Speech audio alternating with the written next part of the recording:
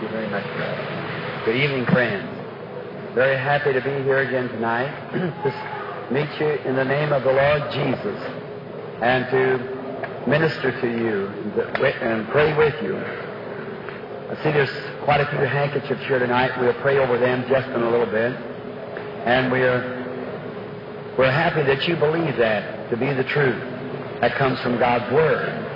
And I remember down in Africa, they had about 16 sacks of handkerchiefs just setting letters, and the newspaper said Brother Branham is a little superstitious, that he was praying over handkerchiefs. And that's how far people get away from the Bible, to not know it. That's Scripture and commanded by the Bible, by the people, the Lord, to do those things. Now, tonight, tomorrow afternoon is the closing service, which I suppose will be about 2:30 or 3 o'clock sometime. When do you start, John? At 3 o'clock. Then they'll give out prayer cards about 1:30 or 2. So as soon as you leave your church, wherever it is, and you visitors here now that's out of town, that's been here, why, there's some mighty fine churches around town here, and the brother here, he's got a mighty nice church up here, and these other ministers here, I suppose, cooperating that I've never met yet back here, and there's some mighty fine churches, and we want you to attend some of those churches in the morning, and your church of your choice. And if you're a member of some church, why, you stand at your post of duty tomorrow. And I want to appreciate Brother Glenn for this, making this meeting on Sunday afternoon to close, because it shows a real fellowship and a brotherhood among man, that we want every person to stand at their post of duty at their church, for that's your place, that's your duty to be there. I've always tried to make it a custom to close on Sunday afternoon with my service on Sunday afternoon, and after we get the gospel tent, we'll do the same thing. Close up on Sunday afternoon, after the Sunday afternoon service, and have no morning service, so that people can attend their own church. We feel that every person is duty-bound to attend some church and belong to some church as a Christian. Now, many people say, I stay home and read my Bible, I'm just as well off. No. The Bible said we shouldn't forsake to assemble ourselves together. We've got to do that. We've got to stand together. And all the churches. I heard a little Baptist preacher this morning. I forget what guy something from here. I was hearing him on the radio. And I sure appreciate that preacher if he's here anywhere. And brother, you just keep that message up. That's very good. Guy Smith or Johnson, that's him. Brother Johnson, I won't ask you to raise your hand, but if you're here, I sure appreciate you. That was a real message. God bless you. And our brother here, also, you heard his message today. And all of them, see, we're all together working for one great cause, the Lord Jesus Christ. Oh, if we could just only get the barriers broke down.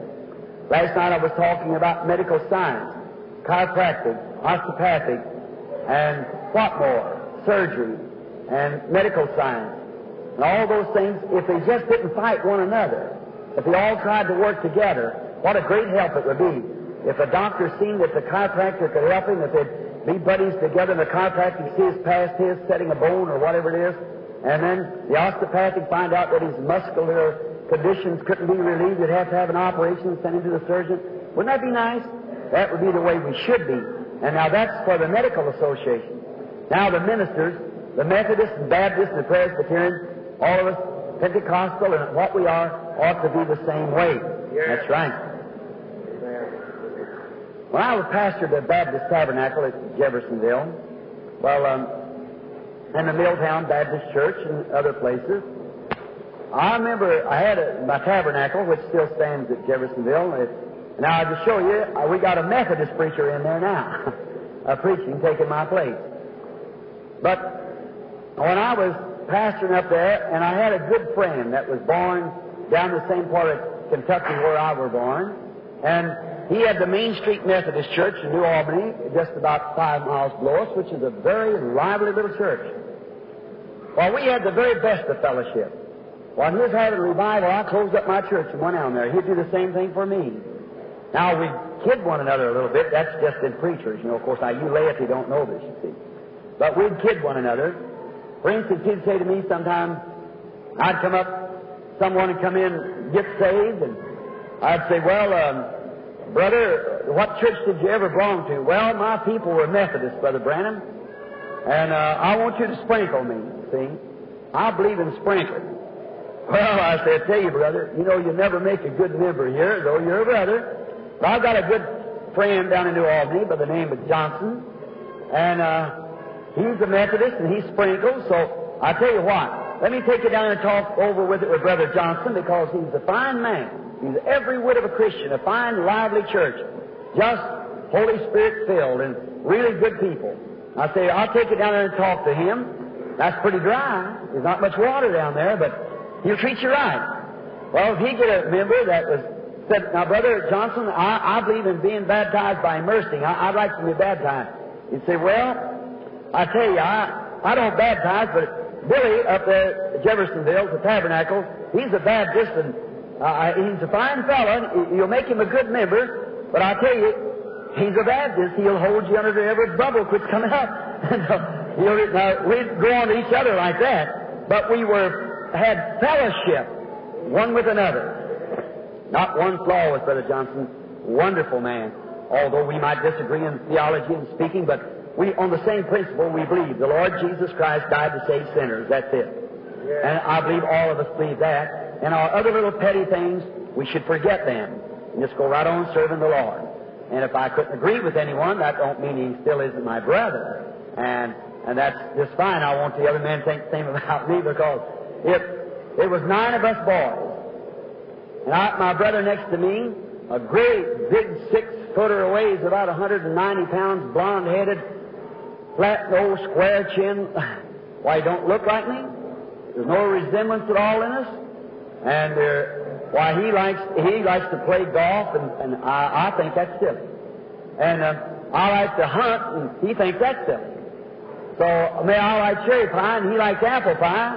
We both have our differences. We don't look alike. Our nature is not alike.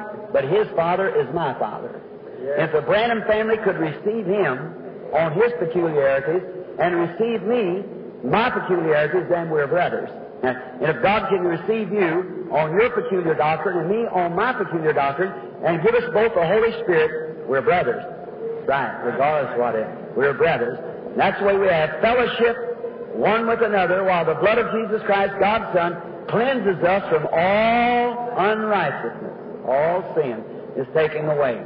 Now, in these handkerchiefs, I have more success with the handkerchiefs, I guess, than anything else, especially with the American people. American people got an idea in their head that somebody has to touch them or do something to them or lay hands on them. Where they ever got that, it's just a Jewish tradition. And I'm trying to get you to believe the Gentile way of it. See, the Jew said, now, you come lay your hands on my little girl and she'll live. Jairus, says the Jew.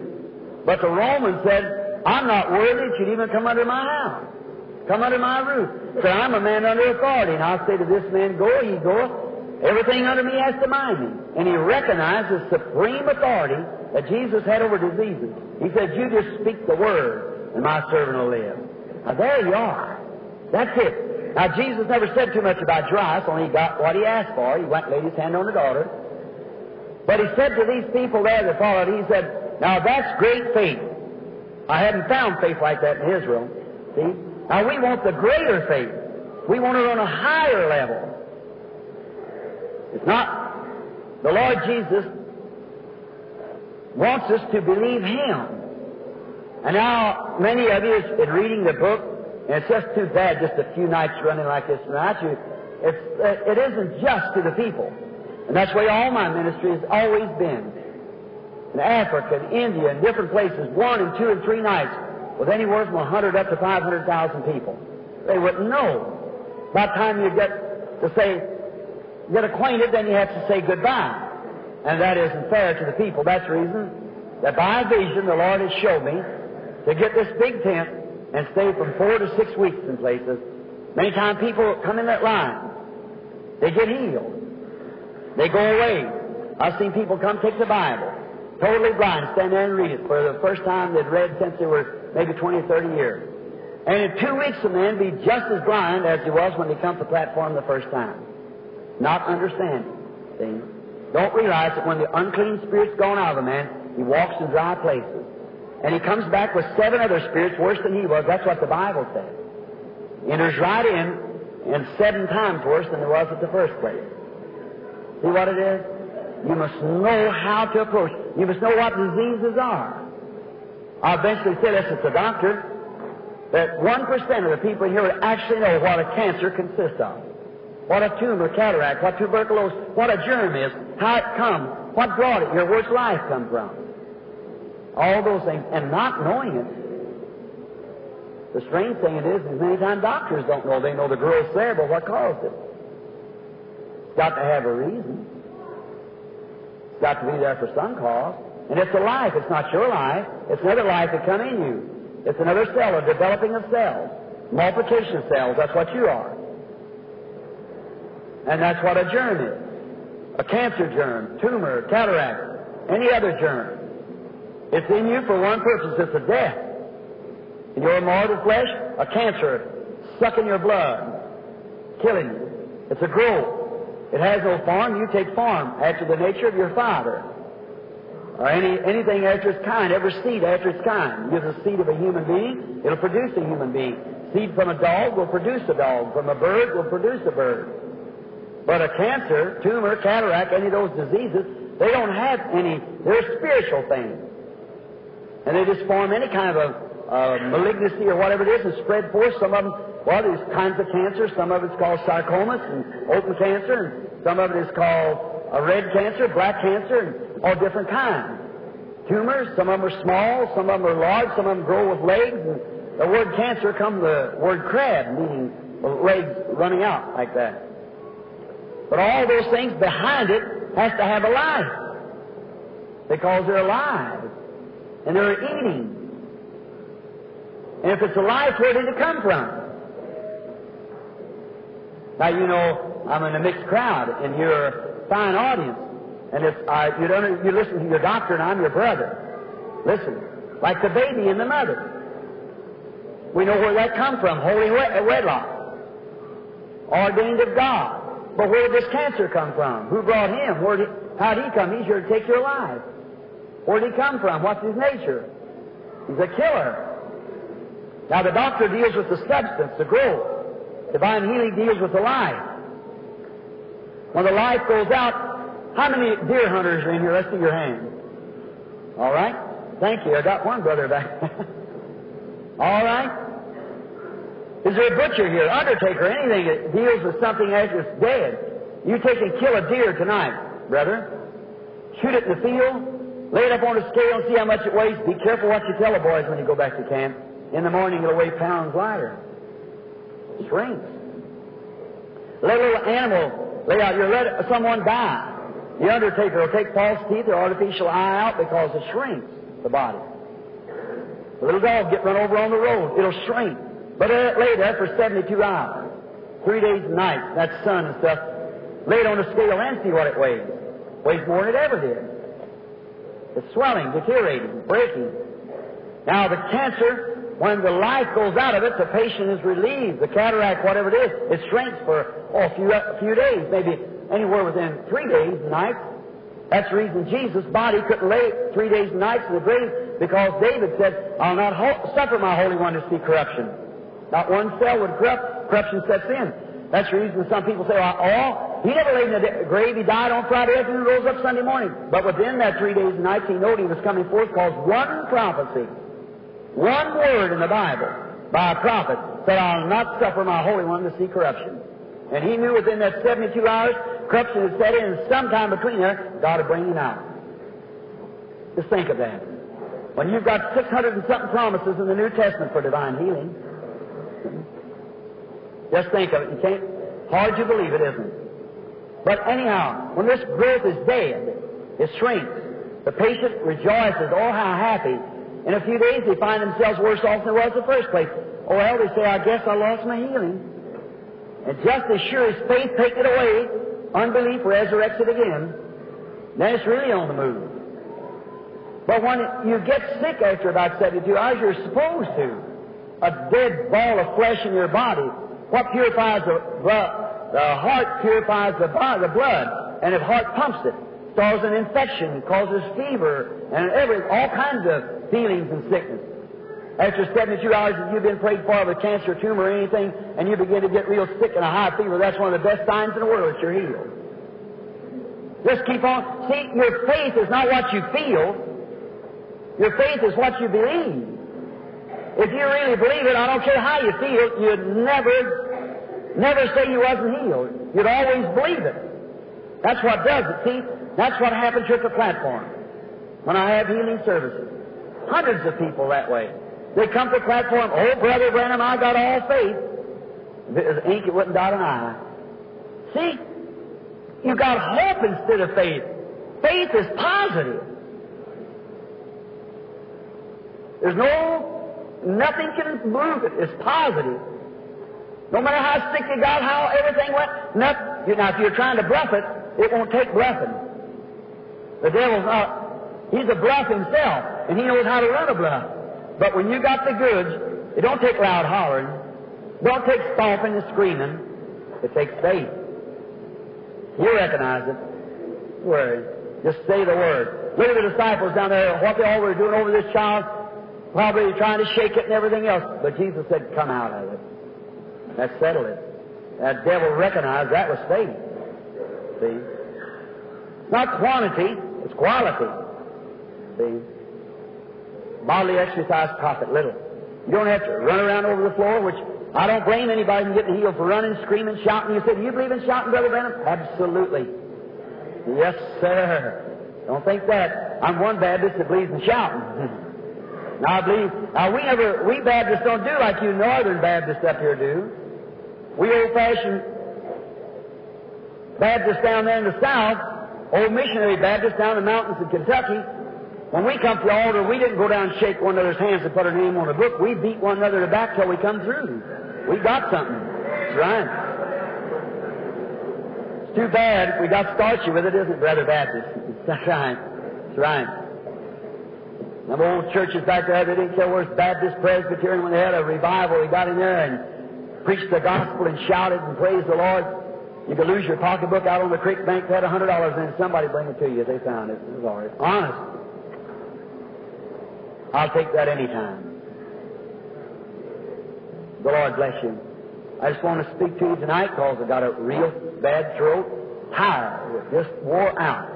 And I've got to leave after tomorrow afternoon, go right straight home and speak there and come right straight back and begin Wednesday night up at the Charlotte.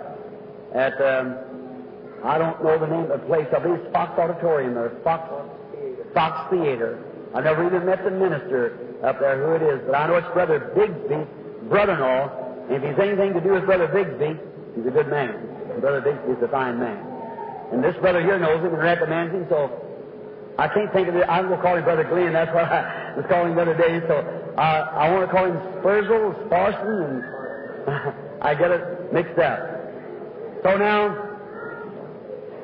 in bringing your handkerchiefs, now that is the Bible. Now many of you, I've been reading your letters, said, Brother Branham, you'll anoint my handkerchief? Now that's all right. What the Lord does, we appreciate that. Anything He blesses, we're for. But if you'll bear witness with me with the Bible, Paul didn't anoint handkerchiefs.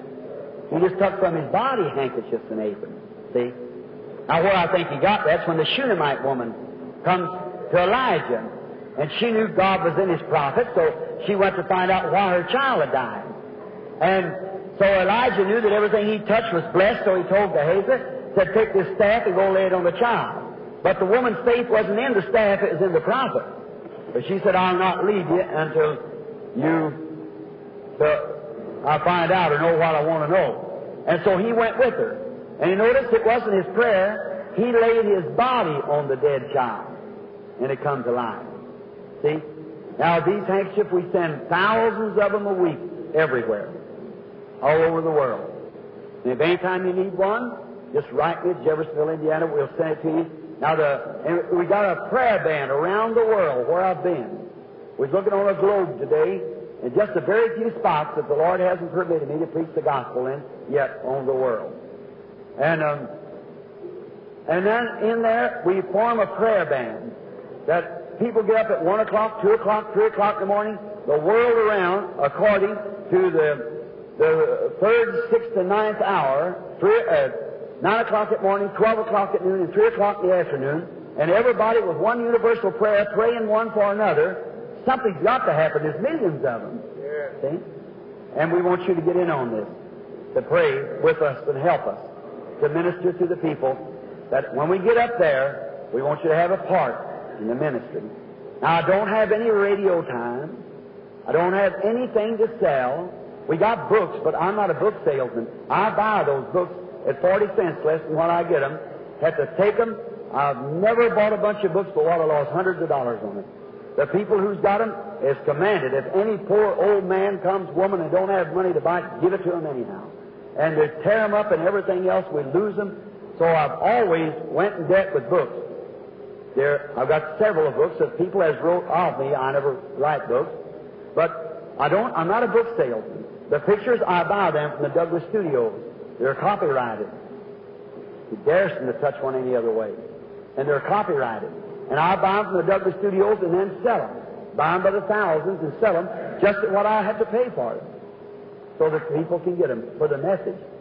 I don't have any radio program. I've always kept my congregation small, my church small, where I don't have to have any money. I never took up an offering in my life. I've been preaching for 23 years and never took an offering in my life. I remember one time I started to. Did you ever get the time, all of us poor people, where you can't make ends meet? Did you ever get that place? Sure you have. And I couldn't make ends meet about 15 years ago, 12 or 15 years ago, and I said to my wife, I'm going to take up an offering at the church tonight. She said, I'm going over to watch you do it. So I told one of the deacons, get my hat. I said, folks, I hate to ask you, but I said, I'm just in this tight spot, and I want a little offering, if you will, put in any nickel or dime, something other, and to help me over this little place, and I appreciate it. So the deacon got my hat and started off, and I looked down, sitting, and an old mother had always prayed for me. You remember the old women used to wear a little apron with a pocket on the inside of it? You ever see one of them? The old-timers, my grandma used to carry her tobacco and a little cane pipe in there, so that the man folks couldn't see her smoking. But this little old woman had a little pocket like that, and she pulled out one of the little pocketbooks with a catch over the top of it and began to reach down after those nickels. I'm telling you, I thought my heart would jump out of my mouth. I couldn't have tucked at it if I'd have had to. I said, I was just teasing you. I didn't mean that. Everybody looked at me real funny. I said, I was just going on to you. I never took an offering. So when I went home, there'd been an old man by the name of John Ryan, just recently went to glory, real old fella. And he rode an old bicycle down there. He looked like he belonged to the house of David. He had long hair and beard. And he come down and left the old bicycle and give it to me, and I went and got a dime and went to the 10-cent store and got some paint and painted up and sold it for $5. Didn't have to take offering after all. So God will supply every need you want. So on those things, well, what I said that for is when I'm saying, write to me, we have an awful time getting the letters answered. It's not to try to dun you or build you because I have nothing to bill for. You got money to put in church, give it to your pastors and support your own radio programs and things you have around here. And mine, I don't need it. It's absolutely free. Everything that we have is free. So I just say that. And if you want one of the claws, you stand. And sometimes people does put in a little something for help it out, and we buy several $100s worth of stamps a week and things like that. Sometimes it's done, but you're not requested to. Just stand and get it. Keep it in your Bible. It's all right. Now, before I forget it, I want to pray for these handkerchiefs now. Now, not only do I want to pray, I want you to pray with me. Each one of you. This is somebody's daddy waiting for these, somebody's mother, and they're dear to someone, and they're God's children, believers. So let's pray together. Now, our Heavenly Father, we humbly come to Thee as a group of believing people.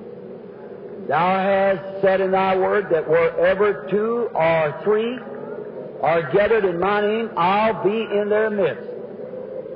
And what they agree upon is touching one thing, and ask they shall receive it, shall be given to them.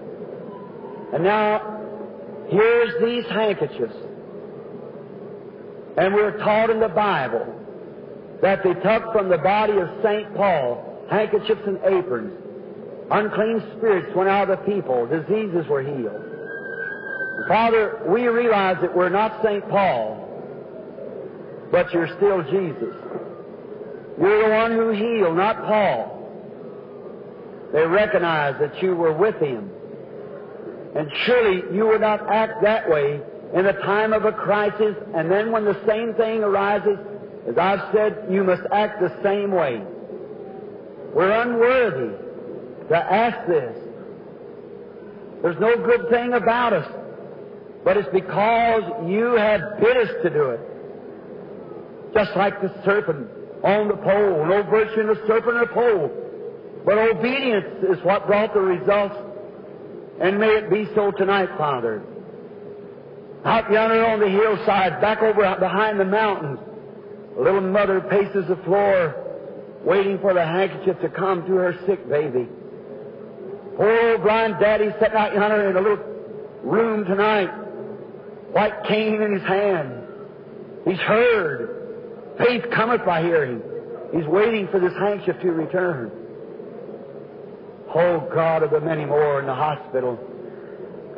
We're taught in the Bible that you promised the Israelites the promised land, from Canaan to the promised land. And one day when they stepped out of Egypt to take their stand to go to the promised land, the Red Sea got in their way. They were backed up by Pharaoh's army. The mountains and deserts on one side, and the Red Sea was in the path. One writer said God looked down through that pillar of fire with angered eyes. And when he looked upon the Red Sea, it got scared. For it was cutting off the people of God that had the promise, and they were marching on. It got scared and moved back. Israel passed on the journey. Oh, God, tonight, when these handkerchiefs are placed upon the sick and the afflicted, may you look back through the blood of Jesus with angered eyes. May the disease that's holding the people get scared. For the great quake on Easter morning proved that He lives. And may it move back, and may they have the promise of good health, as the Bible has given the promise. Grant it, Lord, and it's for this purpose that we send these handkerchiefs. In the name of Thy beloved child, the Lord Jesus. Amen.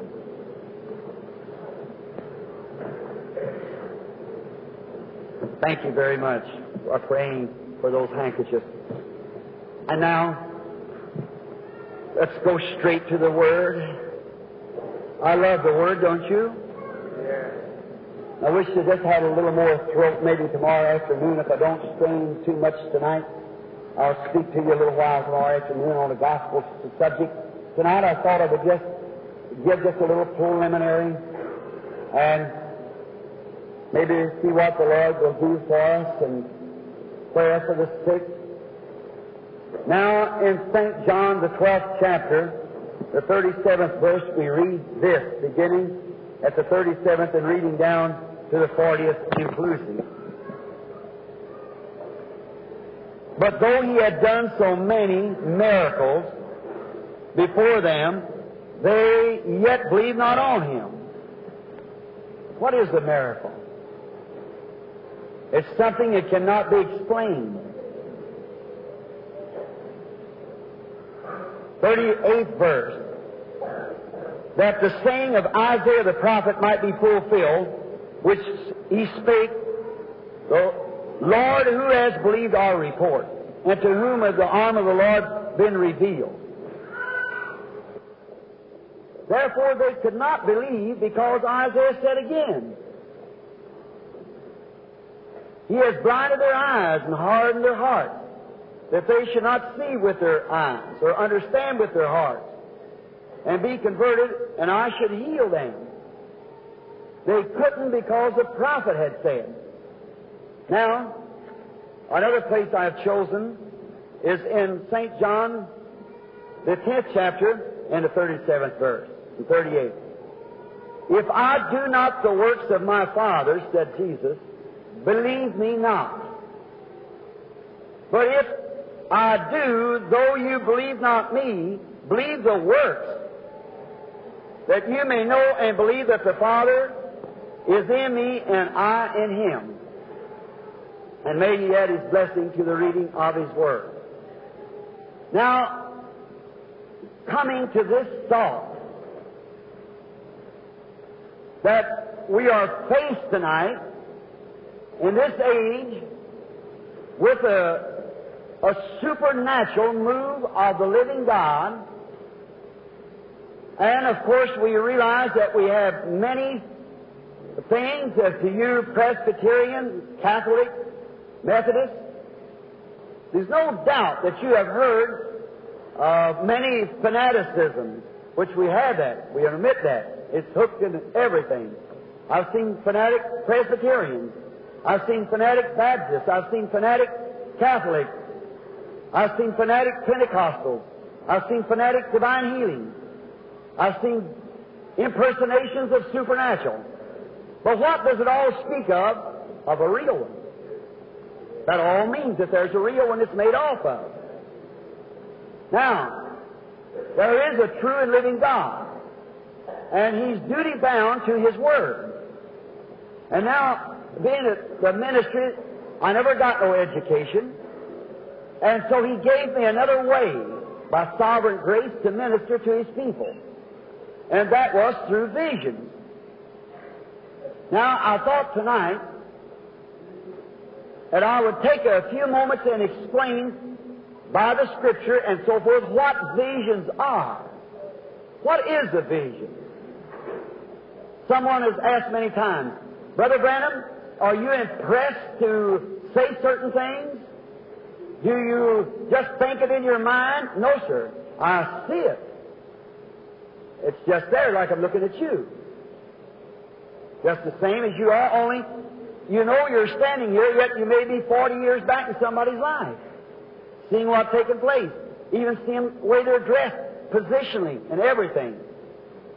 And then I have to talk, and when I'm talking, seeing the vision, I don't know whether they're hearing me here, whether I'm loud or not. That's the reason I say to the operator here, in every way, if just in this small place where I know you're getting a rebound in this gymnasium room of my voice, whether you really understand it. But a vision is God, by a word of knowledge, dropping to the person to foresee or foresee something, tell something that has been or something that will be. Now, I'm going to make it real simple. We got little bright-eyed children sitting here, and if Jesus tarries, that's the men and women of tomorrow. And I think that too many times that we make the gospel so complicated that just maybe the adults and so forth could understand it and don't realize that those little children get it also. Now, I'm going to say there's a circus in town. Now, first thing, I want to say that all gifts and callings are without repentance. The Scripture says that. Who taking thought can add 1 cubit to his statute?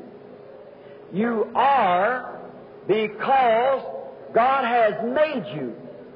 Here some time ago, a woman come to a meeting. She was at home. Something struck her. She had arthritis. She was drawn up. Something struck her that the Lord was going to heal her. She knew it positive. She wasn't guessing at it. She knew it was so. So when she got a cab, stepped out of the stretcher into the cab, brought her to the place, while in the meeting that night, not even prayed for her, but when she seen the Spirit of God working, moving, she said, "That's it, Lord Jesus. That's what I've looked forward to. Thank you." And when she got out of the cab said, "Madam, should I come back after the service and pick you up?" Said, "I won't need you. I'm going to walk home." And while the service was going on, the Lord straightened those crippled legs, and she got right up and walked home. Of course, it was noised abroad. Another woman said, you know, I'm going to do the same thing. She takes a cab and goes up, tells the cab to leave, but the cab had to come back and get her. She was trying to mimic somebody else's faith, and you can't do that. The devil knows better than that. You can't fool him. You've got to have what you profess to have. Now, when really in your heart, just like I was talking about faith by sight, how many think that shirt's white? Will you raise your hand? You believe it's white? Now, what if I told you it was red? Would you believe it? No, sir. You have confidence in your sight. You know it's white. Well, if you've got that same kind of confidence in your faith, you know you're going to be healed tonight. Just as sure as your sight says that's white, your faith says you're going to be healed. That settles it. It's all over. You don't have to worry no more about it. Faith has already took a hold. It should come by preaching the Word. That's the first way. But God sets in the church different gifts to bring His church together. Through the years, you see, the Bible said, the prophet said, there will be a day that will not be neither light nor dark, but in the evening it shall be light. Now, when the Holy Spirit first fell on the church, it was in the eastern people, in Jerusalem. That's where the Holy Ghost fell. And great signs and wonders was done by the church in the early Pentecostal age of the early church. Then the next round of the apostles, then come in the Catholic Church, then the 1500 years, then the Lutheran, and then from that on down. It's been a day where the light went out, and it's been a daylight enough that you could see that Jesus was the Son of God. You should repent, but the real bright light of the Holy Ghost has never shined through these ages. Certainly the Bible said it wouldn't. And if the prophet said it wouldn't, just as sure as he said they couldn't believe because Isaiah said, there hasn't been light because the prophet said. There's been enough light to know that you ought to do right and wrong. There's been enough light to know that you've believed on the resurrection of the Lord Jesus, accepted His personal Savior, put your name on the church book, and lived a good life. But as far as signs and wonders and direct rays of the sun shining, it hasn't been since Pentecost. But the Bible said, and the prophet said, that in the evening it shall be light. Now, geographically, the sun rises in the east. That was the Pentecostal blessing first, and it's setting in the west, and civilization has traveled westward. And we're all the way at the west coast now. It's revolving back. So the evening sun is setting, and God in this last days is shining forth. The same sun that shined on the Pentecostal people there is shining back on the church today with the same signs and wonders. The light shall shine when it gets evening time. The clouds are moved away. Jesus is revealed. He comes into our meetings. He makes Himself known.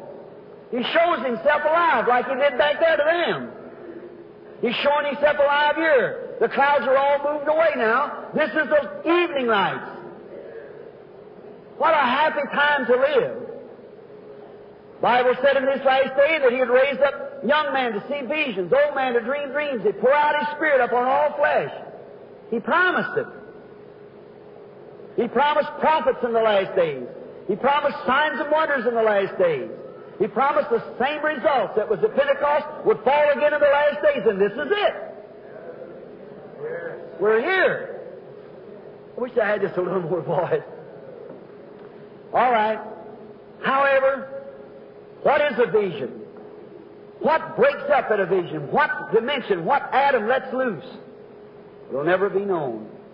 That's God's secret. But here's what a vision, to make it so that children would understand it. There's a great big circus comes to town.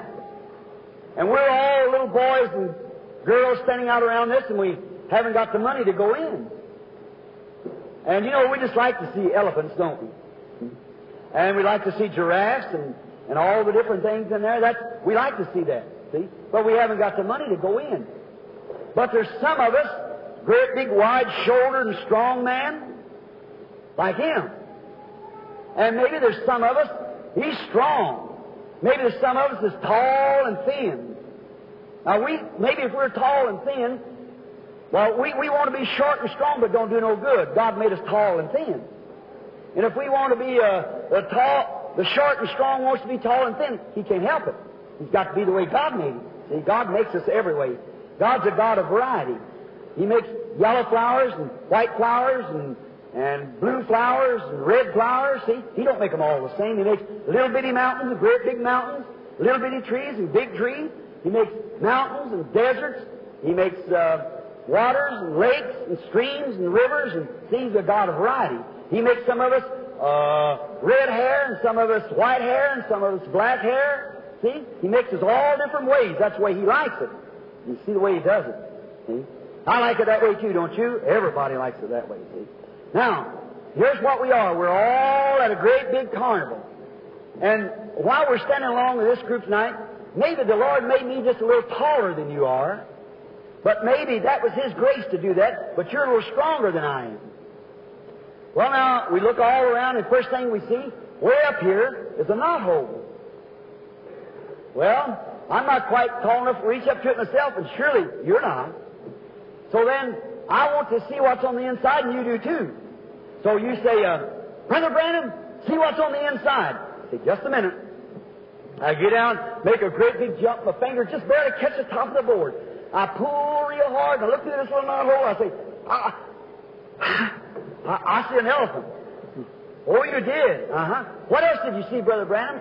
Well, I'll try again. I'll jump way up and grab a hold of it, hold it with my fingers. A giraffe. Yes, sir. Now, after a while, the carnival owner comes by. What's the matter, boy? Oh, I say, I was just looking through that knothole. He said, now, just a minute. He picks me up by the back of the neck and holds me up. He said, you see, Hunter? You start in here, and that's this, and this is this, and this is that, and this is that, and on down. That's the whole thing, see? Then he sets me down. Now, I'm not painting and blowing. He lifted me up. Now, do you know what I mean? Now, adults, when the person comes to the platform and a vision is formed, it's their faith. Like the woman that touched his garment. He didn't know. How did he know she touched him? He said, I got weak. What was it? The woman was pulling through him God that she needed for her healing. Now, which was the greatest miracle? When the woman touched his faith and touched his garment and went out there and he said, who touched me? Nobody knowed. She said, not me. All of them denied. He kept looking around until he found that channel, we'd call it. You say that. That channel where he found the woman. He said, oh, you're the one. And she come and fell down and said, yes, that's right. Now, he got weak at that. But now when God wanted to use His gift, Christ, and He picked up Christ and said, now wait, you leave this home, and you go away and be gone 4 days, and they're going to send for you, but don't you go, because Lazarus is going to die. And on the 4th day, you return back, you're going to find a stone laying over the grave. I'm going to get glory to myself. I want you to have them to take away the stone. Then you speak, and when you speak Lazarus' name, he's coming forth. Jesus, obedient to the Father, does nothing he said to the Father, showed him first in a vision. Does the Bible say that? How many's read it this week since we've been talking about it? St. John 5:19. Yes, sir. Jesus said, I do nothing at all until the Father shows me first, and I go do what He tells me. I do nothing except He shows me. That's right. Jesus said that. Did He tell the truth? Yeah. He had to. Then, when Jesus had that vision, come back, He said, did He tell him that? Why, at the grave, He said so. But I thank me, Father, has already said, because I said it for those who stood by, that they might know the example to pray. See, He was an example. And He said, Lazarus, come forth. He knew. Look over there, He said, over there. He didn't have to wait till He got there. He said, Lazarus, our friend, is dead. And for your sake, I'm glad I wasn't there, but I'll go wake him. See? See, He knew what was going to happen because the Father had showed Him. Now, there was no virtue lost there. God used His gift. Now, the woman used God's gift to get from God what she wanted. God used His own gift to show what He wanted. Now, that is the same thing today. Now, when a vision, a person is standing in the audience, and some people just can't seem to conceive it, Brother Ram, what makes you so weak? What makes you fall out so? You ought to stand in the place one time. See? It's the people's faith that's a doing it. That's the one you lift up. Like the person standing over here stands the person. Well, I don't know. Now what is it? Yielding myself. The person's a-moving. The person's standing there. First thing you know, I begin to tell whether they're Christian or not. They got a welcome spirit. Now, what is it? Here we go. The challenge. What? I hear a doctor say she's the last stage of cancer. Cancer? That's right. What else? Oh my, see? You're already wore out. Well, let us speak and see what here it goes again. And when you come down, why, you come from somewhere and you had certain things that, yeah, that's right. See? That's you using God's gift. Now, someone says, Brother Branham, is that the only time? That's just an amateur time. That's not really the perfect will of God to do that. That's God permitting it. The will of God, I've got two boys here with me tonight. One of them a Catholic, the other, and I don't believe he belonged to any church at all. One a steam fitter, and the other, I believe, was worked in some kind of a tavern. And they come to Hammond, Indiana. And they watched them things. They said there's some trick to that. So they said they formed themselves a little clue of FBI of their own. So they followed me. And they slipped into Jeffersonville where I live and wanted to see if that went on at home. Well, it's more at home 1,000 times more than it is in the meeting.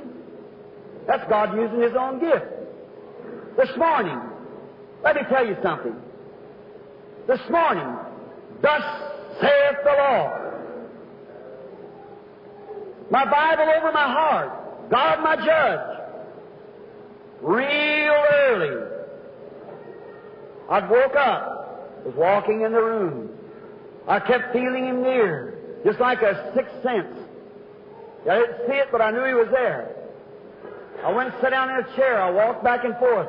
I raised up the shade. The sun was shining in. I said, Lord, what would you have me to do? I kept waiting. Nothing, said nothing. I knelt down by the side of the bed. I began praying. I said, Lord, what would you have me to do? Is there something that your servant should do this day? Then come a vision. And He told me just what for the day and what was going to take place in the day. I called up Gene, Leo, Mr. Mercer, and Mr. Gold. They're here tonight. Called my son. They come to the room. I said, I have a vision. This is thus saith the Lord. I'm going to a certain city today. I've never been in my life. We're going to meet a certain condition, and there's going to be a miracle take place that'll even have to change nature to do it. And a great healing is going to take place. And explain to him just what would take place. I said, on the road back, we're going to go to a place where there is a Western Union. And then there's going to be a message for somebody that sent me from another country that wants me to do a certain thing, and I am to tell that person, no, I can't do it. Though it looks very like I should, but I'm to tell them no. They're here now. Or asked my son to get his car. He got the car, and we drove over 100 miles today. And went straight to the spot, and every word of it, just as perfect as it could be, God changed the whole routine of nature and performed a miracle. You'll hear about it later. Eh? Come right back and said, now what about the Western Union? And it's a man standing here in a building who was at this little Western Union. They drove up here and said, no, this is a branch office. You have to go down to another place down here. Went down there, and there was a telegram with every word that had just come in, exactly the way the vision showed it. See? That happens hundreds of times. See? That never bothered me. That's God using His gift. But you pulling from it, that's you using God's gift. You say, Brother Branham, could you tell me what's wrong? No, sir, I can't do it. I can't do what I want to. It's Him. I can't make myself see a vision. It's Him to do it. But He told me, if you get the people to believe you, when the angel met me that night, she was reading the book. And He said, if you can get the people to believe you, Then be sincere when you pray. Nothing shall stand before that prayer. That's the reason I was saying last night what I did. If I spoke wrong, I'm sorry. And I said, you've got to keep still. When I say keep still, don't move, and you keep on going on, that shows you don't believe. See, you've got to believe it. If you will believe, get the people to believe you, then be sincere. When you pray, then nothing will stand. But no matter, here not long ago, a woman come to the altar, up to the platform. She was walking with two crutches. Walked up there and I said, lady, the Holy Spirit did rather, through the lips of the servant. See all these recorders? That's how I hear just exactly what's said. I don't know what I'm saying under vision. But then the boys heard and the recorders take it right back, and we got every meeting we've had for years and years. Say exactly. And not one time has it ever failed. And it never will. I saw visions for 40-something years. And never has it failed. I saw visions when I was a sinner. Why, it was a gift.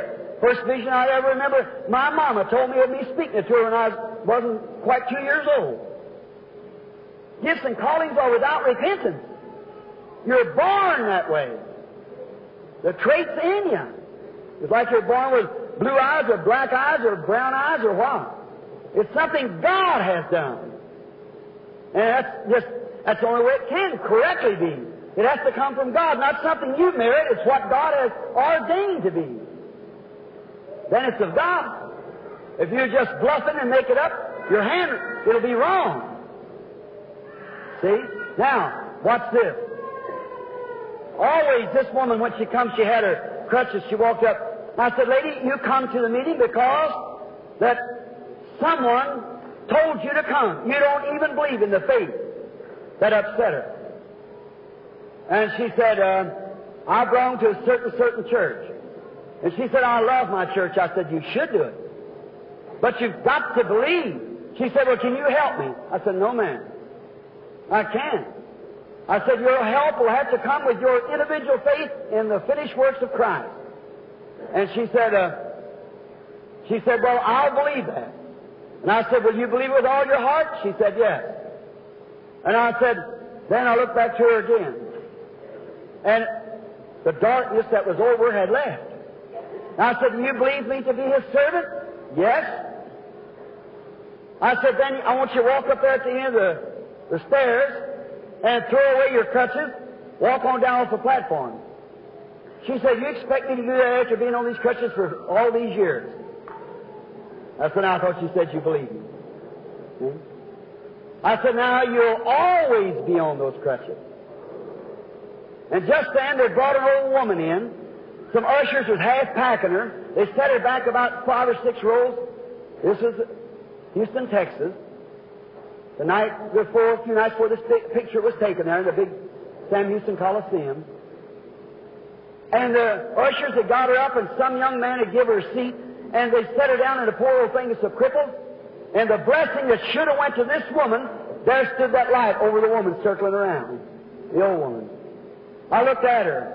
I said, sister, you are a believer. Yes. I said, they just brought you here by plane. You come from Ohio. She said, that's right. She said, that's right. And I said, because you've been following several meetings, trying to get in and never have been able to arrive at the time. She said, that's right. I said, Jesus has healed you. Stand up. Throw away your crutches. And that woman who could hardly move threw her crutches and run around the building as hard as she could run, screaming and shouting. See? It was her faith. See? No matter, see, this woman didn't have faith, that woman had faith.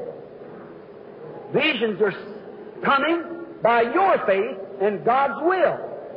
Now, if I got time, I'd just like to tell you a little story that happened recently. How many times could I have thousands of cases of visions? And let me quote this to you as quickly as I can. I was on my road down to meet Brother Bosworth down in Florida. And I saw a vision of a little boy being killed. He had little short pants on like brother and we wore when we were little boys. Long ribbed stockings. Had a little, what we call a crock haircut, little brown eye. He'd been killed in an automobile accident. His tongue was out, his eyes was licked back, and he was laying out on the side of a road. And this great evergreen tree standing, and rocks was all lapped around. And I went down there and stood on the platform and predicted. And I said, Mr. Lindsay, the voice of healing will pack this article. I've seen this child being killed, and I'll find him somewhere. It's thus saith the Lord. I said, write it on the fly leaf of your Bible. And if you just notice in my Bible, the fly leaves are wrote up of visions and things that will come to pass. There's never been one fail, but this last one here that's just now happening, it can't fail. God has no failure. See? If it was me, it would fail every time. If it's Him, it can't fail. Now, notice, 2 nights after that, a frantic father standing out there where they know they brought me in. Ushers are standing there to help me get to this tent. And the ushers come to me and said, we're just having to hold a father off over there. And I said, why? Said his little boy got drowned this morning in the irrigation ditch, and he won't even let the undertakers take that baby. And so he's laying out there on the bank. And of course no one knows just where I stay, because I'm not an isolationist. I love people. I love to meet people. I'd like to go home with every one of you and see how good you can cook corn, pone, and black-eyed peas. I love them.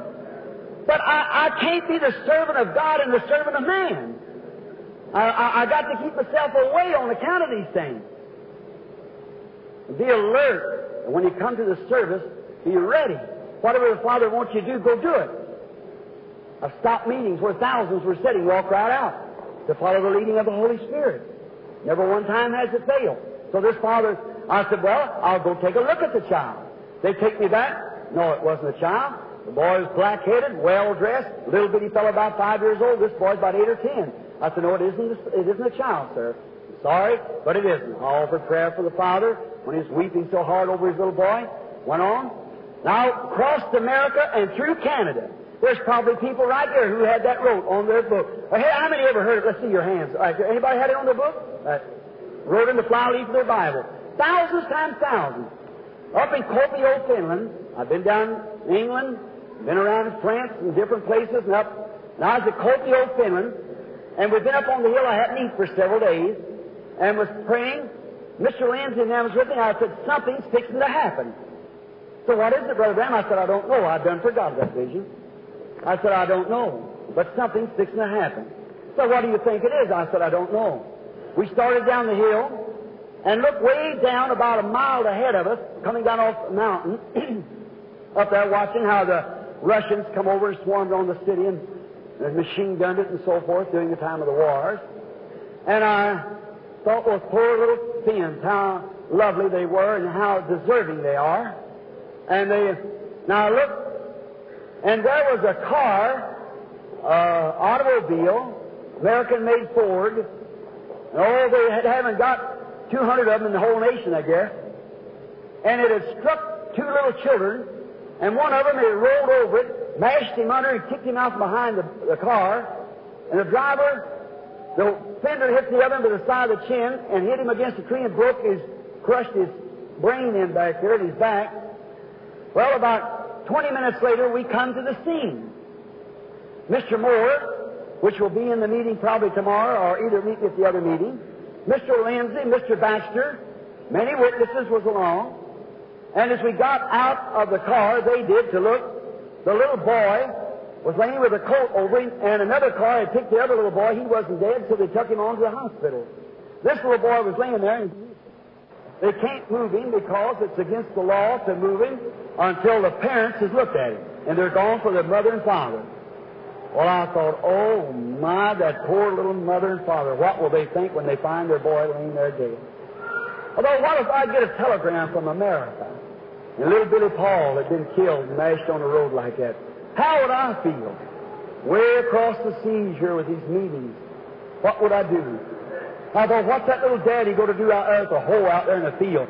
That little mother with the axe chopping poles or something. What's she going to think of? Poor little thing. I just started kind of crying. I prayed. Brother Moore and them standing around. I thought, I believe I'll take a look at the child. So they raised up the coat, And that poor little thing laying there, bloody and out of his ears and everything. I said, oh, my. Now watch how stupid a person can get. And I said, oh, my. Cover him up. I started to move away like this, and I felt somebody put their hand on my shoulder. I thought it was Brother Moore or Brother Lindsay one. How many ever heard of Brother Moore or Brother Lindsay? The editor of the Voice singing. He's right there singing that. And so, put his hand, I said, and Brother Moore was standing, wasn't nobody within 10 feet of me. And a hand was laying on my shoulder. See, when God speaks, God's going to confirm that thing. And I thought, whose hand is this? And when I turned back, the hand left me. Well, I thought, did I imagine that? I turned and started away again. That hand come back again. Now I looked around again, and they were showing the little boy to someone else. Many of the people were standing around, and I looked down, I looked up, and there was them evergreen trees, them rocks slapped together. I looked again, I said, Uncle, oh, you'll never know what it means, friend. All devils out of hell can't stop it now. God said so. I said, Brother Moore. He said, yes, Brother Brandon. Brother Lindsay. Brother Baxter. Yes. Get your Bible right quick. What's the matter? I said, turn to the fly leaf. They said, well, what? I said, look. We'll be in a country where there's evergreen trees, lap rocks together, a little boy around 9 years old, hair cut like croc, brown hair, brown eyes, tongue out, feet run through his stockings, rib stockings. He said, that's him. I said, certainly that's him. Amen. Oh, my. There's no way to explain what that feeling is. It's not faith. It's done beyond faith. It's the spoken word of God then. I said, if that child, through the interpreter, I said, if that child isn't only speak alive in the next 5 minutes, I'm a false prophet. I stand still now and see the glory of God. I fix myself in position, the way it was in the vision. I said, Heavenly Father, you who has now promised this over in the homelands 2 years before, and has brought this to pass, now, being that all the communists are around, and they're denying your only Son, and if Thou hast foreordained this to be, and has shown me this vision in the homeland, therefore I ask for His Spirit to return again in the name of Jesus Christ. The little boy leaped to his feet and screamed, getting run all around, just as perfectly normal and well as he could be. Now, that boy's name is in the book if you want to write to him today and ask him. That night when I went into the meeting, they had to take me for all the way down the road. That's one of the thousands. All the way down the road, when they're taking me down, with a group of little soldiers, poor little fellows hadn't even shaved, little 16-year-old boys in the Finnish army, big boots on, great big long coats on, with fixed bayonets on their guns. And they're taking me down. As I walk down the road, brethren, a man of honor will be truthful. And as I walked down the road, there stood Russians, soldiers, with the Russian salute, the tears running down their cheeks. They said, we will receive a God like this. Sure. What's the matter? What makes communists is because the church let down the bars. That's right. You've put it to a social gospel. You've limited to creeds. The gospel still has the same power. And I see those rough soldiers put their arms around the Finnish soldiers and hug each other. And anything that will make a Russian and a Finn hug one another will settle wars forever. That's right. Christ is the answer. Right. We don't need round tables and big full meetings and so forth. What we need today is the gospel of Jesus Christ, preached though in simplicity, yet in its power and demonstration of the resurrection. That's what the world needs. That's what it's hungry for. Well, everybody's hungry for that. All is ordained. All the Father has given me will come to me. My sheep know my voice. You can't feed them on corn cobs. They've got to have the corn. Not where the corn was, but the corn itself. Not just a dry, well, a gospel as we would call it as a gospel of history, but a gospel of the living Christ. What good would it do to show a man that's freezing to death a big bonfire painted? That's what history does. It paints a fire. A freezing man can't get warm by a painted picture. He's got to have the reality. What the world needs today is, well, not a picture of Holy Ghost and fire, but the real resurrected Christ by the baptism of the Holy Ghost and fire again. That's what the world needs today. A reality. Something that they can rely upon, not a declaration of words, but a realization of a risen Christ. Amen. Now, I'll never forget going in that night, these little soldiers taking me in. They're fixed bayonets and the people standing on the street crying. They let 20-something thousand come in, then let them go out and 20 more thousand come in. So as I went in, I was going through the woman's, or the ladies' dormitory in this big building, and there was the door slammed, and a little girl stepped out. And I love little kiddies. Oh, I can just imagine when I get home day after tomorrow, get little Joseph on my back and Rebecca on the one arm, Sarah on the other. What a time we have. I just love them. Little innocent fellows. Oh, over there when they had the afternoon meeting, Mr. Baxter and them would, for the afternoon meeting, all the people would be down there and the little kids would be on the street. I'd get some of that old money and go down there and buy some of this candy. Now I had a string of kids all the way down the city block following me, buying candy, handing to the little fellows and cuffing their little ears, and pulling their little nose and just having a good time, like that. They couldn't talk. So I mean, they could talk their language, but I couldn't understand them. So then I'd see the adults coming, I'd slip around the corner and get back in the hotel, So then, a great time of that night going in, I heard the door slam, and a little Finnish girl stepped out of the dormitory, and she had crutches. And I looked at her, and she just very bashful, and I looked at the little thing, and they had been forbidden, said, if I was seen on the street, not to go near something there. Oh, that makes me feel bad, but you know how it is. It's a stampede, so they had to say that. So I looked, and she was standing there, and I seen the way she was. One leg was a little shorter than the other, and this leg here had no use. And she had a brace that went up over her shoe, come up and around her hip, and a brace around this way, and in the toe of her shoe she had a snap. A piece of leather run over and caught the back of the brace here, and when she went to walk, she'd set her little crutches out, take this leather that would raise that foot, and set it out, this brace would hold it so it wouldn't give down, and that's how she walked. She'd raise her little foot, set it out, and walk. Now, listen just a moment. Every dad and mother here knows what a little child means to you.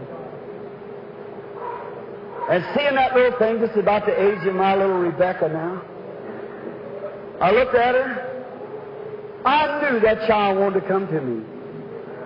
I'm just letting down my collar now to talk to you as a dad or a mother. I knew that child wanted to come to me. And I said, you want to see me, sweetheart? Of course, she couldn't understand what I said. The Finnish soldier said, I said, wait a minute. And I looked at her again. She raised up her little head and her little ragged haircut and her little skirts hanging real low and ragged. I found out she was a little Finnish war orphan. She didn't have any father and mother, and she was living in a tent. The Russians had killed her father and mother in the war when they come over the line. I didn't know it at that time. But I seen her little ragged clothes, and she raised her little head, and tears running down her little cheeks, and little baby blue eyes. I said, You want to see me, sweetheart? And it happened to be I had on this same suit. This suit was given to me. And she said, looked over at me like that. She couldn't make out what I was saying. I motioned to her like that. Well, she acted like she was scared first. Then she set her little crutch out, raised her little shoulder up. I just stood still like this and watched that child. I might act hard-hearted, but I got a heart. And as that little thing come up close to me, she set her little crutch down. I thought, what's she going to do? I'm just going to see what she's going to do. She put her little crutch down like that to the side of me, and she caught this pocket right here. And she raised up my coat and kissed my coat and dropped it down. I honestly know how you'd feel. And she put her little crutches out, took her little skirts and pulled them out like that, very typical of the little finish. And she said, keep us means thank you. I tell you, I just felt like it. I could just break right out to screaming. And they were singing Only Believe in there for me to come in. And I thought, bless her little heart. And as I looked, I saw a vision. Sure, if I'd been the biggest hypocrite in the world, God would have honored her faith. That's right. Yeah. I saw a vision, and there she went without her braces walking. I said, sweetheart, listen. Oh my, I said, how can I make her know it? I said, honey, Jesus makes you well. You understand, sweetheart? You. And the little soldiers, then somebody come out there, bunch of them, and grabbed me by the arm, and away I went. And I thought, well, God will let her know sometime. I went on in. And there, after the Lord began to move out to the audience and tell them people all their things out in there, and they just began to raise up and God healing. Then when all the thins give out the prayer cards, they called up a few of them. And then I said, well, my brother come to me, kind of pat me on the side. So that's enough, Billy. That's enough. You got to go. Mr. Baxter got me on. I said, I just feel led. Let's call just a few more. I said, don't call, but just about 5 or 6 more. Yes, I just feel led to do it, Brother Baxter. I said, all right, call them. I said, let some more. The next 5 come up like that. And they interpreted it there.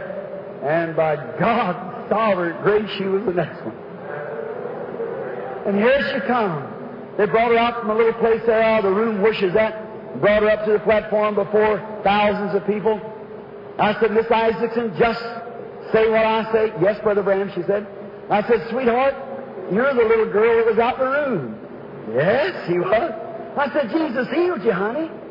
I've already saw the vision. You're healed. Now you go over and let some of the man take the braces off, and when you do, you put your little hand on your hip. Just let your little hand slip just about as far as your leg is short. Then come show Brother Branham. Oh, away she went over there, and when the interpreter had interpreted, take her over there. I called the next person. Just the time the vision had left, here she come across the platforms, over her head, braces over her head, running and jumping and leaping and praising God. God! Could you give us 5 minutes more? I want to tell you something. Will you do it, Suffering? I know it's hard. I want to tell you about the other little kitty, if you'll pardon me. This is long, but just a minute. The other little boy was laying dying. The second night of the service, which this was, oh, that little mother, that other boy was frantic. And when they'd take me into the hotel at night, they just had to drag me over the top of her. And so she was screaming out her Finnish language, a young mother in her 20s. So I'd go on to the room because it was against the rules for me to stop for her. I went on up. That night when I got into that little mother, we drug over her like that. And that day, the day before that, Miss Isaac said, Brother Branham, can you just give her a minute out here in the hall? I said, all right, bring her up. Her and her husband come up. And I said, now you interpret for me. And she, little mother, frantically rubbing her little hands. And you women, what if you had to dress like they dress? In the summertime, great big thick dresses like that and big boots and pitch hay. You think about wearing these little ungodly clothes out in your front yard then. You see how you are. But really honest, lovely people. And there she was standing there, her little face, her little white hair pulled back like that. And she was blabbering off something as hard as she could. I said, Miss, I said, she wants you to go raise her little boy. And I said, sister, I have no way of doing that. I said, She said, well, my little boy's not dead and the other little boy is dead and you raised him up. I said, no, sister dear, I had nothing to do with that. I said, over in the homelands 2 years ago, God showed that vision. It's been wrote in books and everything. Well, she says, go see a vision for my little boy. Well, that's a mother alive. And I say, sister, that's very lovely of you, but I can't see visions. God has to show them. It's not what I want, it's what He wants. And she said, well, I said, by the way, are you all Christians? No. Well, I said, look, if you're not Christians, if your little boy dies, then he'll go to heaven. He's just a little bitty boy, just 6 years old, or 5 years old, I believe it was. I said, he'll go to heaven. And if you die in your sins, you can't go where he's at. But if God takes him and you become a Christian, then you can go and live with him. There'll never be an accident there. And I said, then look, if you wanted a favor out of me, you'd do me a favor. Yes? I said, well, now look, why don't you surrender your lives and say you're going to live a Christian life, and perhaps you might find grace in the sight of God.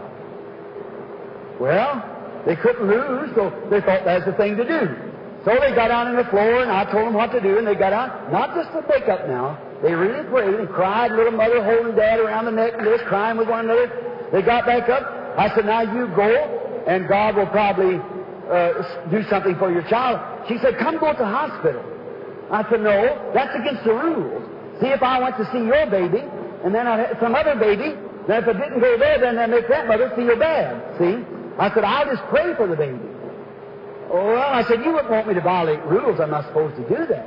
And she said, well, I said, if God shows me a vision, I'll tell you. She said, now go see vision. I said, well, I can't do that, sister. She said, I'll just wait then. You go see vision, I'll wait. And I said, no, sister, that's not the way it is. He may never show me nothing about it. You just go home and believe. Well, finally, Miss Isaacson got her away and tell her that if God give a vision, she'd call back. She hadn't been gone 10 minutes. Until the first thing you know, the phone rang. Was anybody here ever in Finland? Or any Finns? I hope this don't offend you, because I think you're one of the nicest people in the world. It's got a little stick like you put in here and pull a crank. And so the lady called up and said, Brother Branham seen vision yet? No. About 10 minutes again, cranked again. Brother Branham see vision yet? No. And just on until we went to service, and the little girl healed that night. I come in, not this Bible, but another Bible. I walked up, and my brother, now Canadian friends, don't feel hurt. But one time in Canada, we got some bad candy. They didn't have the ingredients to put in it right after the war. And Howard said to me, he said, Billy, you talk about candy flat in Canada. Taste this. He gave me 2 little blocks of candy. Well, all of them went to the rooms, and I went to my room. I was standing in my room, this great big old marble table, and I had the Bible over my heart. And at that time, along in May, the sun hardly goes down. That's the land of the midnight sun. It's just a year, the whole year just makes one day and night. So you could read the newspaper nearly in the street. So I was looking out towards the east, and I had my hand up to the window like this. I said, oh, great Jehovah, someday you'll send Jesus. He shall come from the eastern sky. What a wonderful time. And the soldiers and all going through the park just talking of what had happened that night. I thought, isn't that lovely? Look at them. Such humble Christian people. How they were going along talking. I said, oh, Jesus, you're wonderful. And I heard something go. And I looked down in front of me, and there sat a big tall vase about that big. Sat down there, and it had 2, we call them Easter flowers. I believe you call it daffodil or what. Look like that little old-fashioned radio or phonograph horns, like, you know, and some of them are yellow and some white. Is that daffodils, lady? Is that jonquils or jonquils? I don't know much about them. Anyhow, they're little, we call them Easter flowers in our country. And they were sitting there, and one of them was laying towards the south, and one was laying towards the north. And the one laying towards the south was laying all the way down. One towards the north was laying all the way down. The one towards the south was about halfway down. And I thought, well, now, them wasn't there a minute ago. Where did they come from? And I was standing right like this. I remember I've got to meet you all in glory someday. And as I turned my head, there he stood standing there. That angel. Big man, not like the Christ. He's a great big fellow. Dark skin, brown, dark hair to his shoulder, white robe on, arms folded like this. And that's the reason I bring the people to my right, bring them to the platform. It passes him first. So I looked down there, and there he stood. Now, you can imagine how you felt. I couldn't hardly breathe. And I looked over again. I looked back. I started biting on the finger. I looked again. He looked at me. He said, "What did your brother give you?" And I said, "These 2 pieces of candy, sir." He said, "Why don't you eat them?" Well, I broke one of them off and put it in my mouth. I started chewing. Tastes pretty good. I swallowed it. When I swallowed it, the one that was laying down the eastern flower towards the north, now that was geographically just the way those children fell. And the one towards the north went, stood up. And I thought, well, now that's... I said, "What does that mean?" He never said a word. I watched those flowers again. I looked around him. He said, "Eat the other one." Well, I put it in my mouth, and the bitterest thing I ever put in my mouth. Oh, my, such a taste. I took it out like that, and I watched this flower now was leaning towards the south, and it was going lower and lower like a heartbeat going. He said, "Fail to eat it, the other child will die." Now, what that meant, clergymen, don't ask me, I don't know. I put it right in my mouth, and I held my breath, and it chewed real quick, and I swallowed it, and when I swallowed it that time, the one that was leaning towards the south went, stood upside the other. He said, "Go tell the mother, thus saith the Lord, her child will live." I run out into the hall real quick and get a scream on top of my voice. Here come Brother Baxter with his pajamas on. Brother Moore running down the hall. I said, "Get Mrs. Isaacson right away. Right quick." So they went and got her. I said, "Call the mother and tell her, thus saith the Lord. Her prayers are heard." Oh, what a feeling. She called the house. The babysitter said, "The mother and father has been called to the hospital. They have never..." Well, it's just a little house there, like, for a hospital. Said, "They've been called there, the baby's dying." Said, "They've never even washed the baby yet because it's so crushed in the back." Said, "The baby's dying and they've been called," and she was just there as a babysitter. Miss Isaacson turned around. I said, "Just hang it up and call the hospital." So she hung up and called the hospital, and she got there and she got the mother on the phone. And she said, the woman was screaming top of her voice, and Miss Isaacson said, "Now look, dear, quieten down just a minute. Quieten down till I can tell you." And Miss Isaacson, I could see her, going through the motions. And she said, "I'm trying to quieten her." She's screaming. Said, "Maybe the baby's dead." I said, "Tell her not to worry. No matter if he's dead or what, he's going to live." And so she kept trying to quieten her. And she said, "Now look, listen to me." See?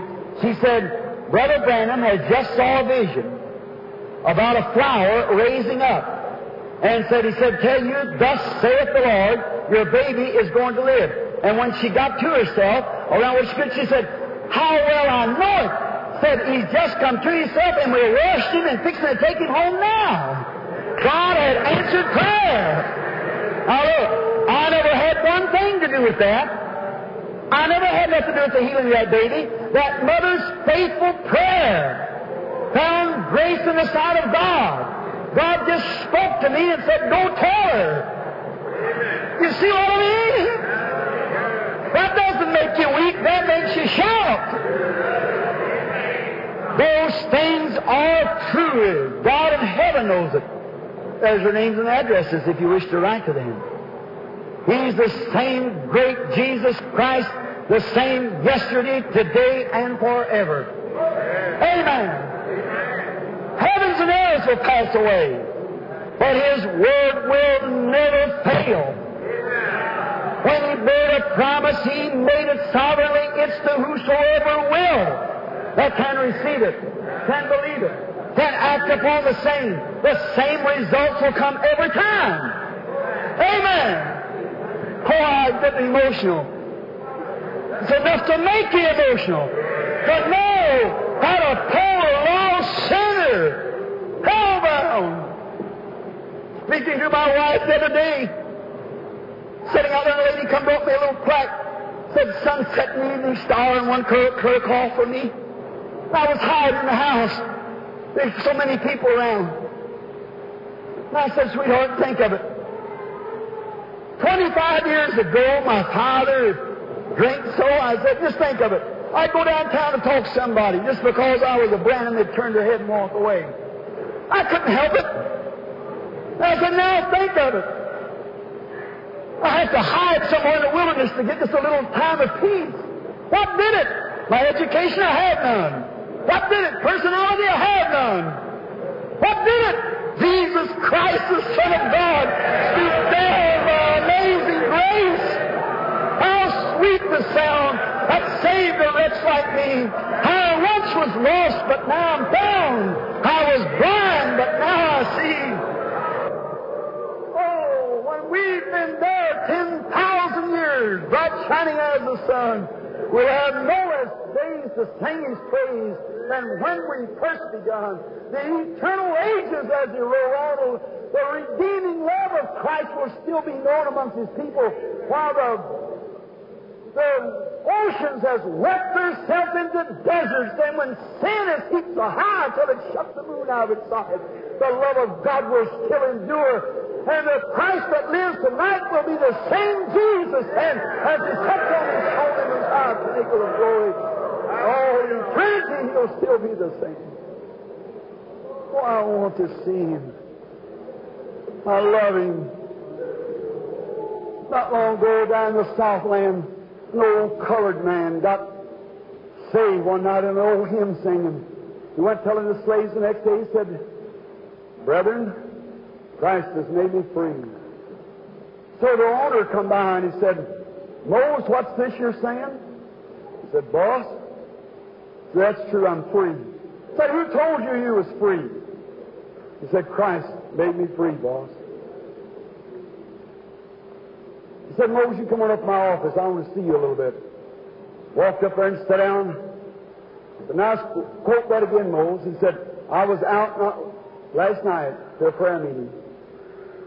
He said, "It was singing hymn. Now, I was a sinner, boss." He said, "Christ has made me free from the law of sin and death." He said, "Do you mean it, Mose?" He said, "Yes, boss."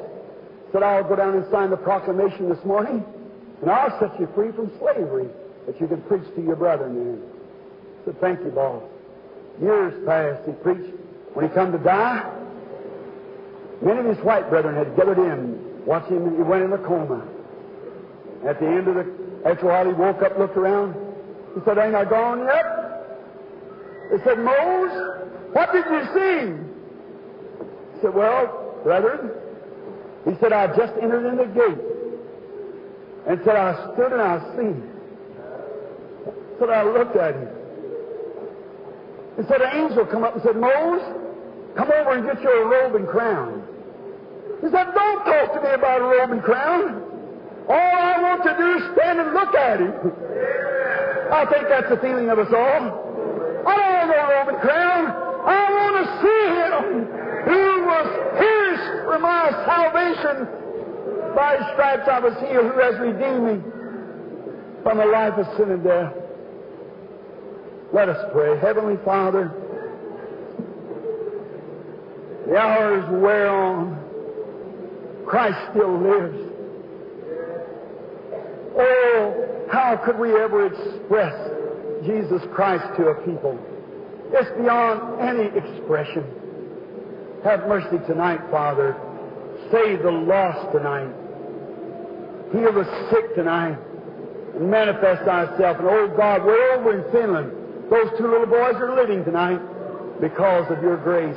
How many more around over the country, around over the world, from all parts of the world, everywhere, how Your Spirit has moved and how it has healed the sick, raised the dead.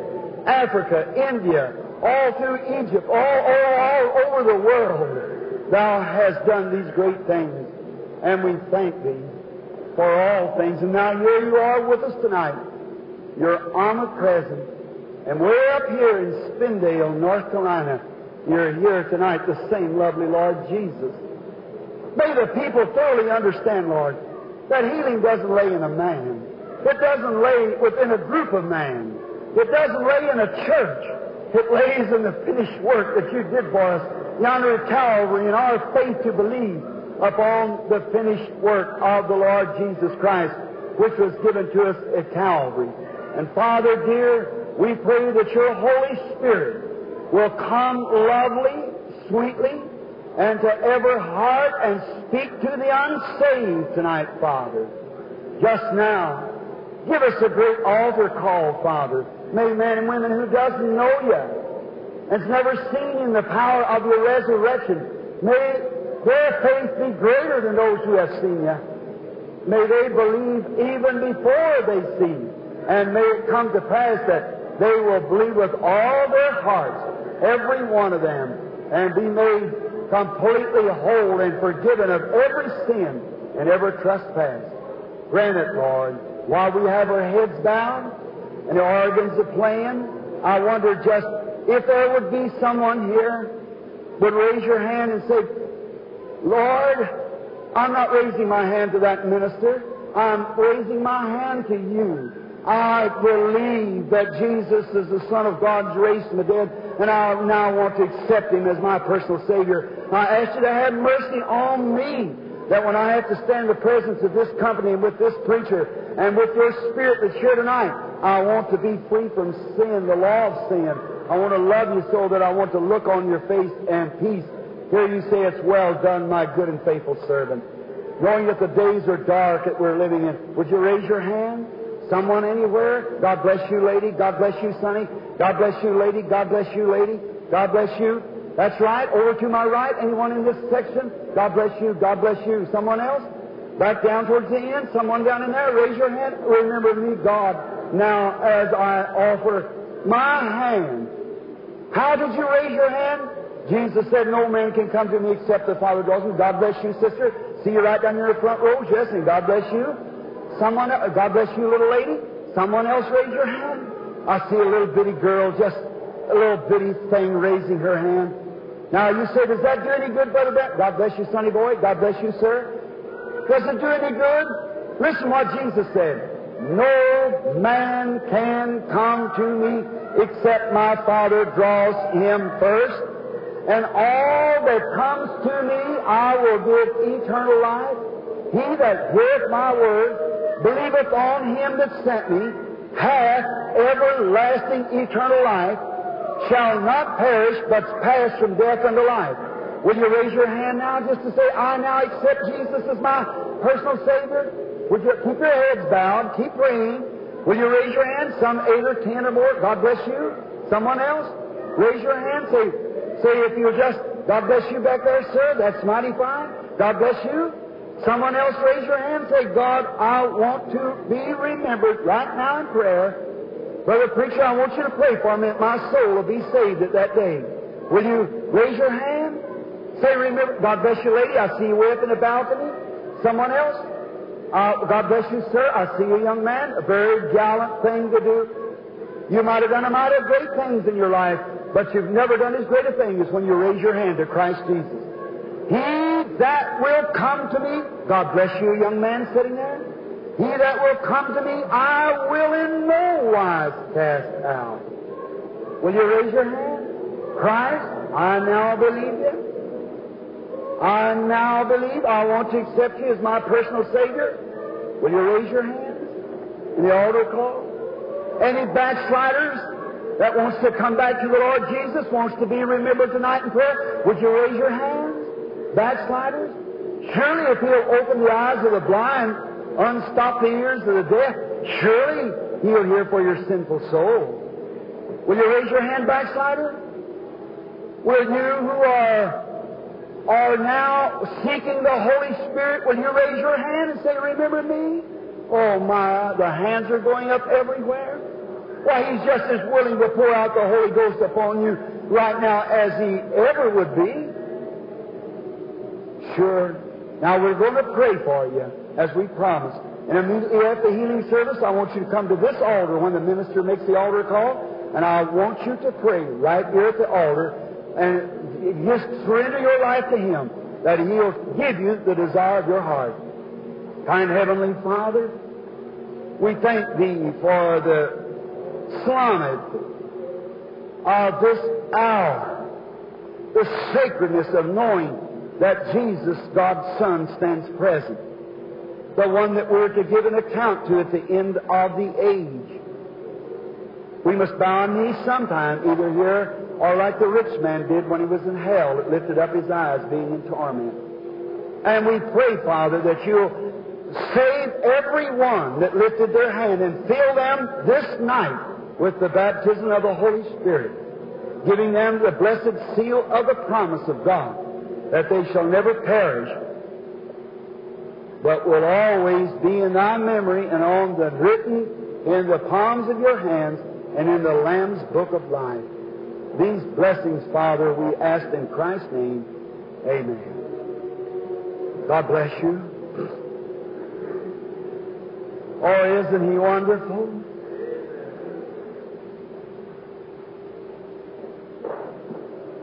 Don't you feel just like you're just kind of scoured out?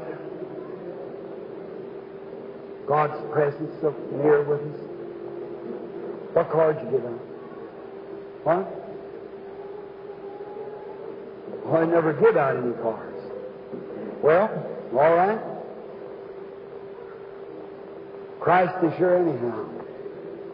We don't need any cards.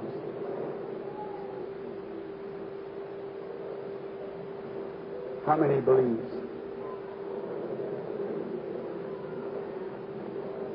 I want to ask you something then.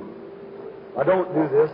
I usually try to have the people here at the platform so I can sovereignly do it.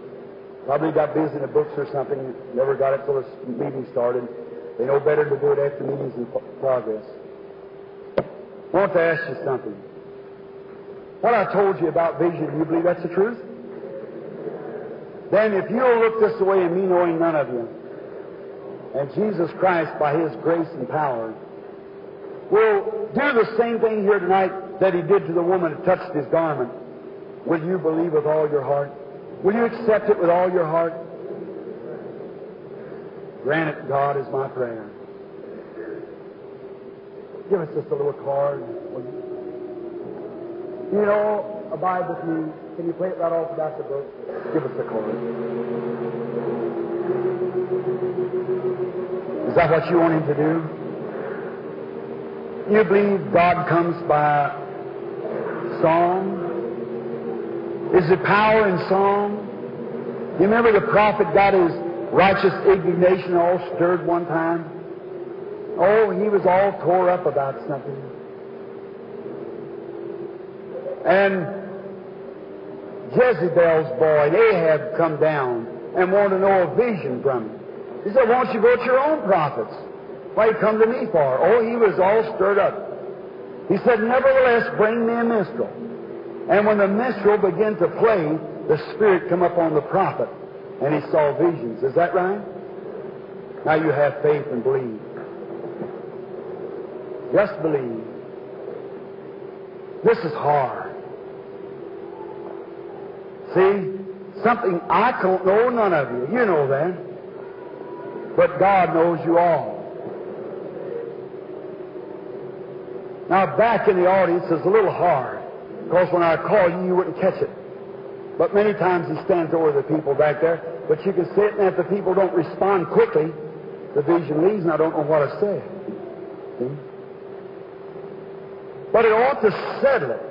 If Christ is raised from the dead, I was going to have a different type of prayer line, but how many here are sick and needy? Let's see your hands again. Everywhere. People that wants to be prayed for, raise up your hand everywhere. There's just too many. There's 1,000 or more here. I couldn't say who would be first on that. We'll just do it this way. Let the Lord bless us if He will. Now, if He will, I don't know. That's up to Him. But look this way and believe that I've told you the truth. And God will hold me the judgment whether I've told it from the Bible or not. Now, you just look this way and believe. Now, as we think, abide with me. Abide with me. He that, if ye abide in me, and my words abide in you, ask what you will, and it will be given unto you.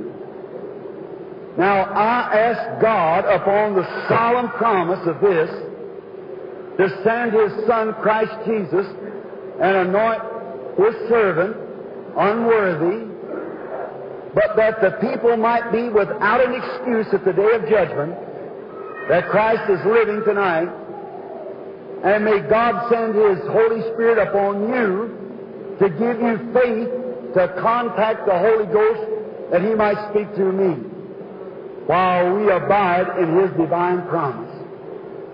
Will you grant it? Now from this side somewhere, as I concentrate on this side to watch you just to see where God would move, would you look this way and pray? May He grant it. If He will every person in here solemnly say, I'll believe God that He's sure, and believe that if I can contact Him in my faith through that way, I know He's sure to be contacted for my healing. Will you believe it? With all your, raise your hand to Him now, where He can see it, you see. See your hand. God bless you. So, yeah, I preached. I didn't aim to just talk a few minutes, and I kind of a little bit disturbed. That's right. But I'll just be reverent, just a few minutes. I can't make God do anything. I have to ask Him. Then I asked Him, I've got to believe that He is and a rewarder. Look, there's probably 2,000 people or maybe more in here tonight. Every one of them is a spirit. And it's just a beating now, like this. Where's it at? I don't know.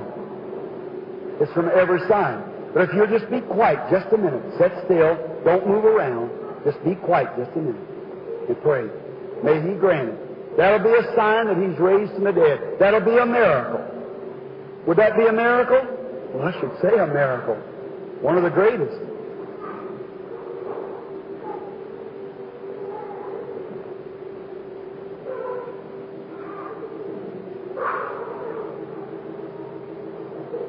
I'll just have to wait till everybody quits moving and quieten down. Just be reverent. See, Christ is not, He's God. And the Bible said, let the world keep silent. God is in His holy place. It's not a commotion. It's not a confusion. God's not an author of confusion.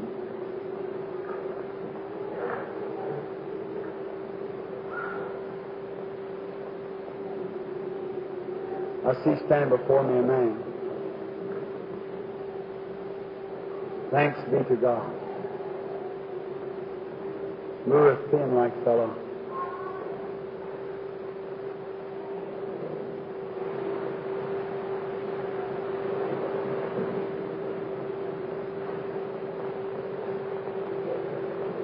Someone touched him just like the woman touched our Lord. Somebody touched the... There he is.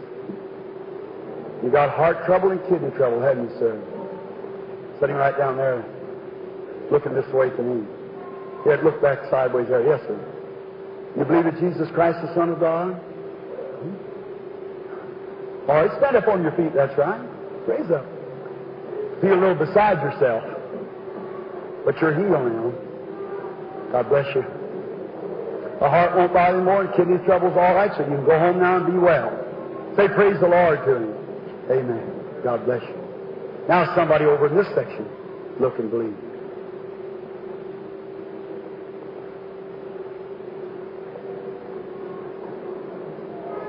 If thou canst believe, He said, all things are possible to them that believe.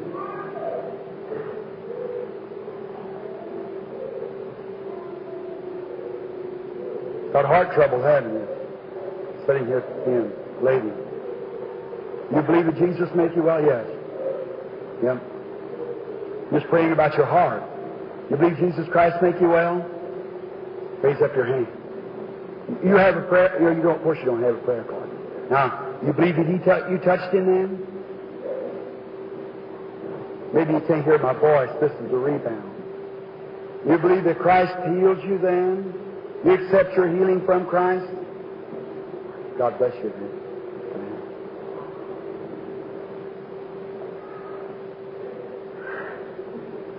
Praying for that little boy, aren't you? You believe? Sir? You have faith in God? Yes. You're praying for him, aren't you? The child. You believe God will heal him? Operations might fail, but Christ never fails, does He? You believe His breathing will be all right now and you'll get all right and be well? You accept it? Raise up your hand if you will. See? Isn't that wonderful? You're going to have what you ask for now. Jesus Christ makes it well. Isn't He wonderful?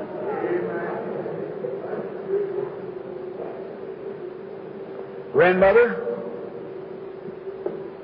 you want to pray for your grandson there, don't you? Yes, ma'am. You. If God will reveal to me what's your trouble, will you accept me as God's prophet, His servant? You got heart trouble yourself. The little boy there's got a kind of a sinus asthmatic condition, and God can make him well. Isn't that right? If you raise up your hand, that's right. Put your hand over on the child. In Jesus Christ's name, may it be healed. Amen. Let's say, praise the Lord.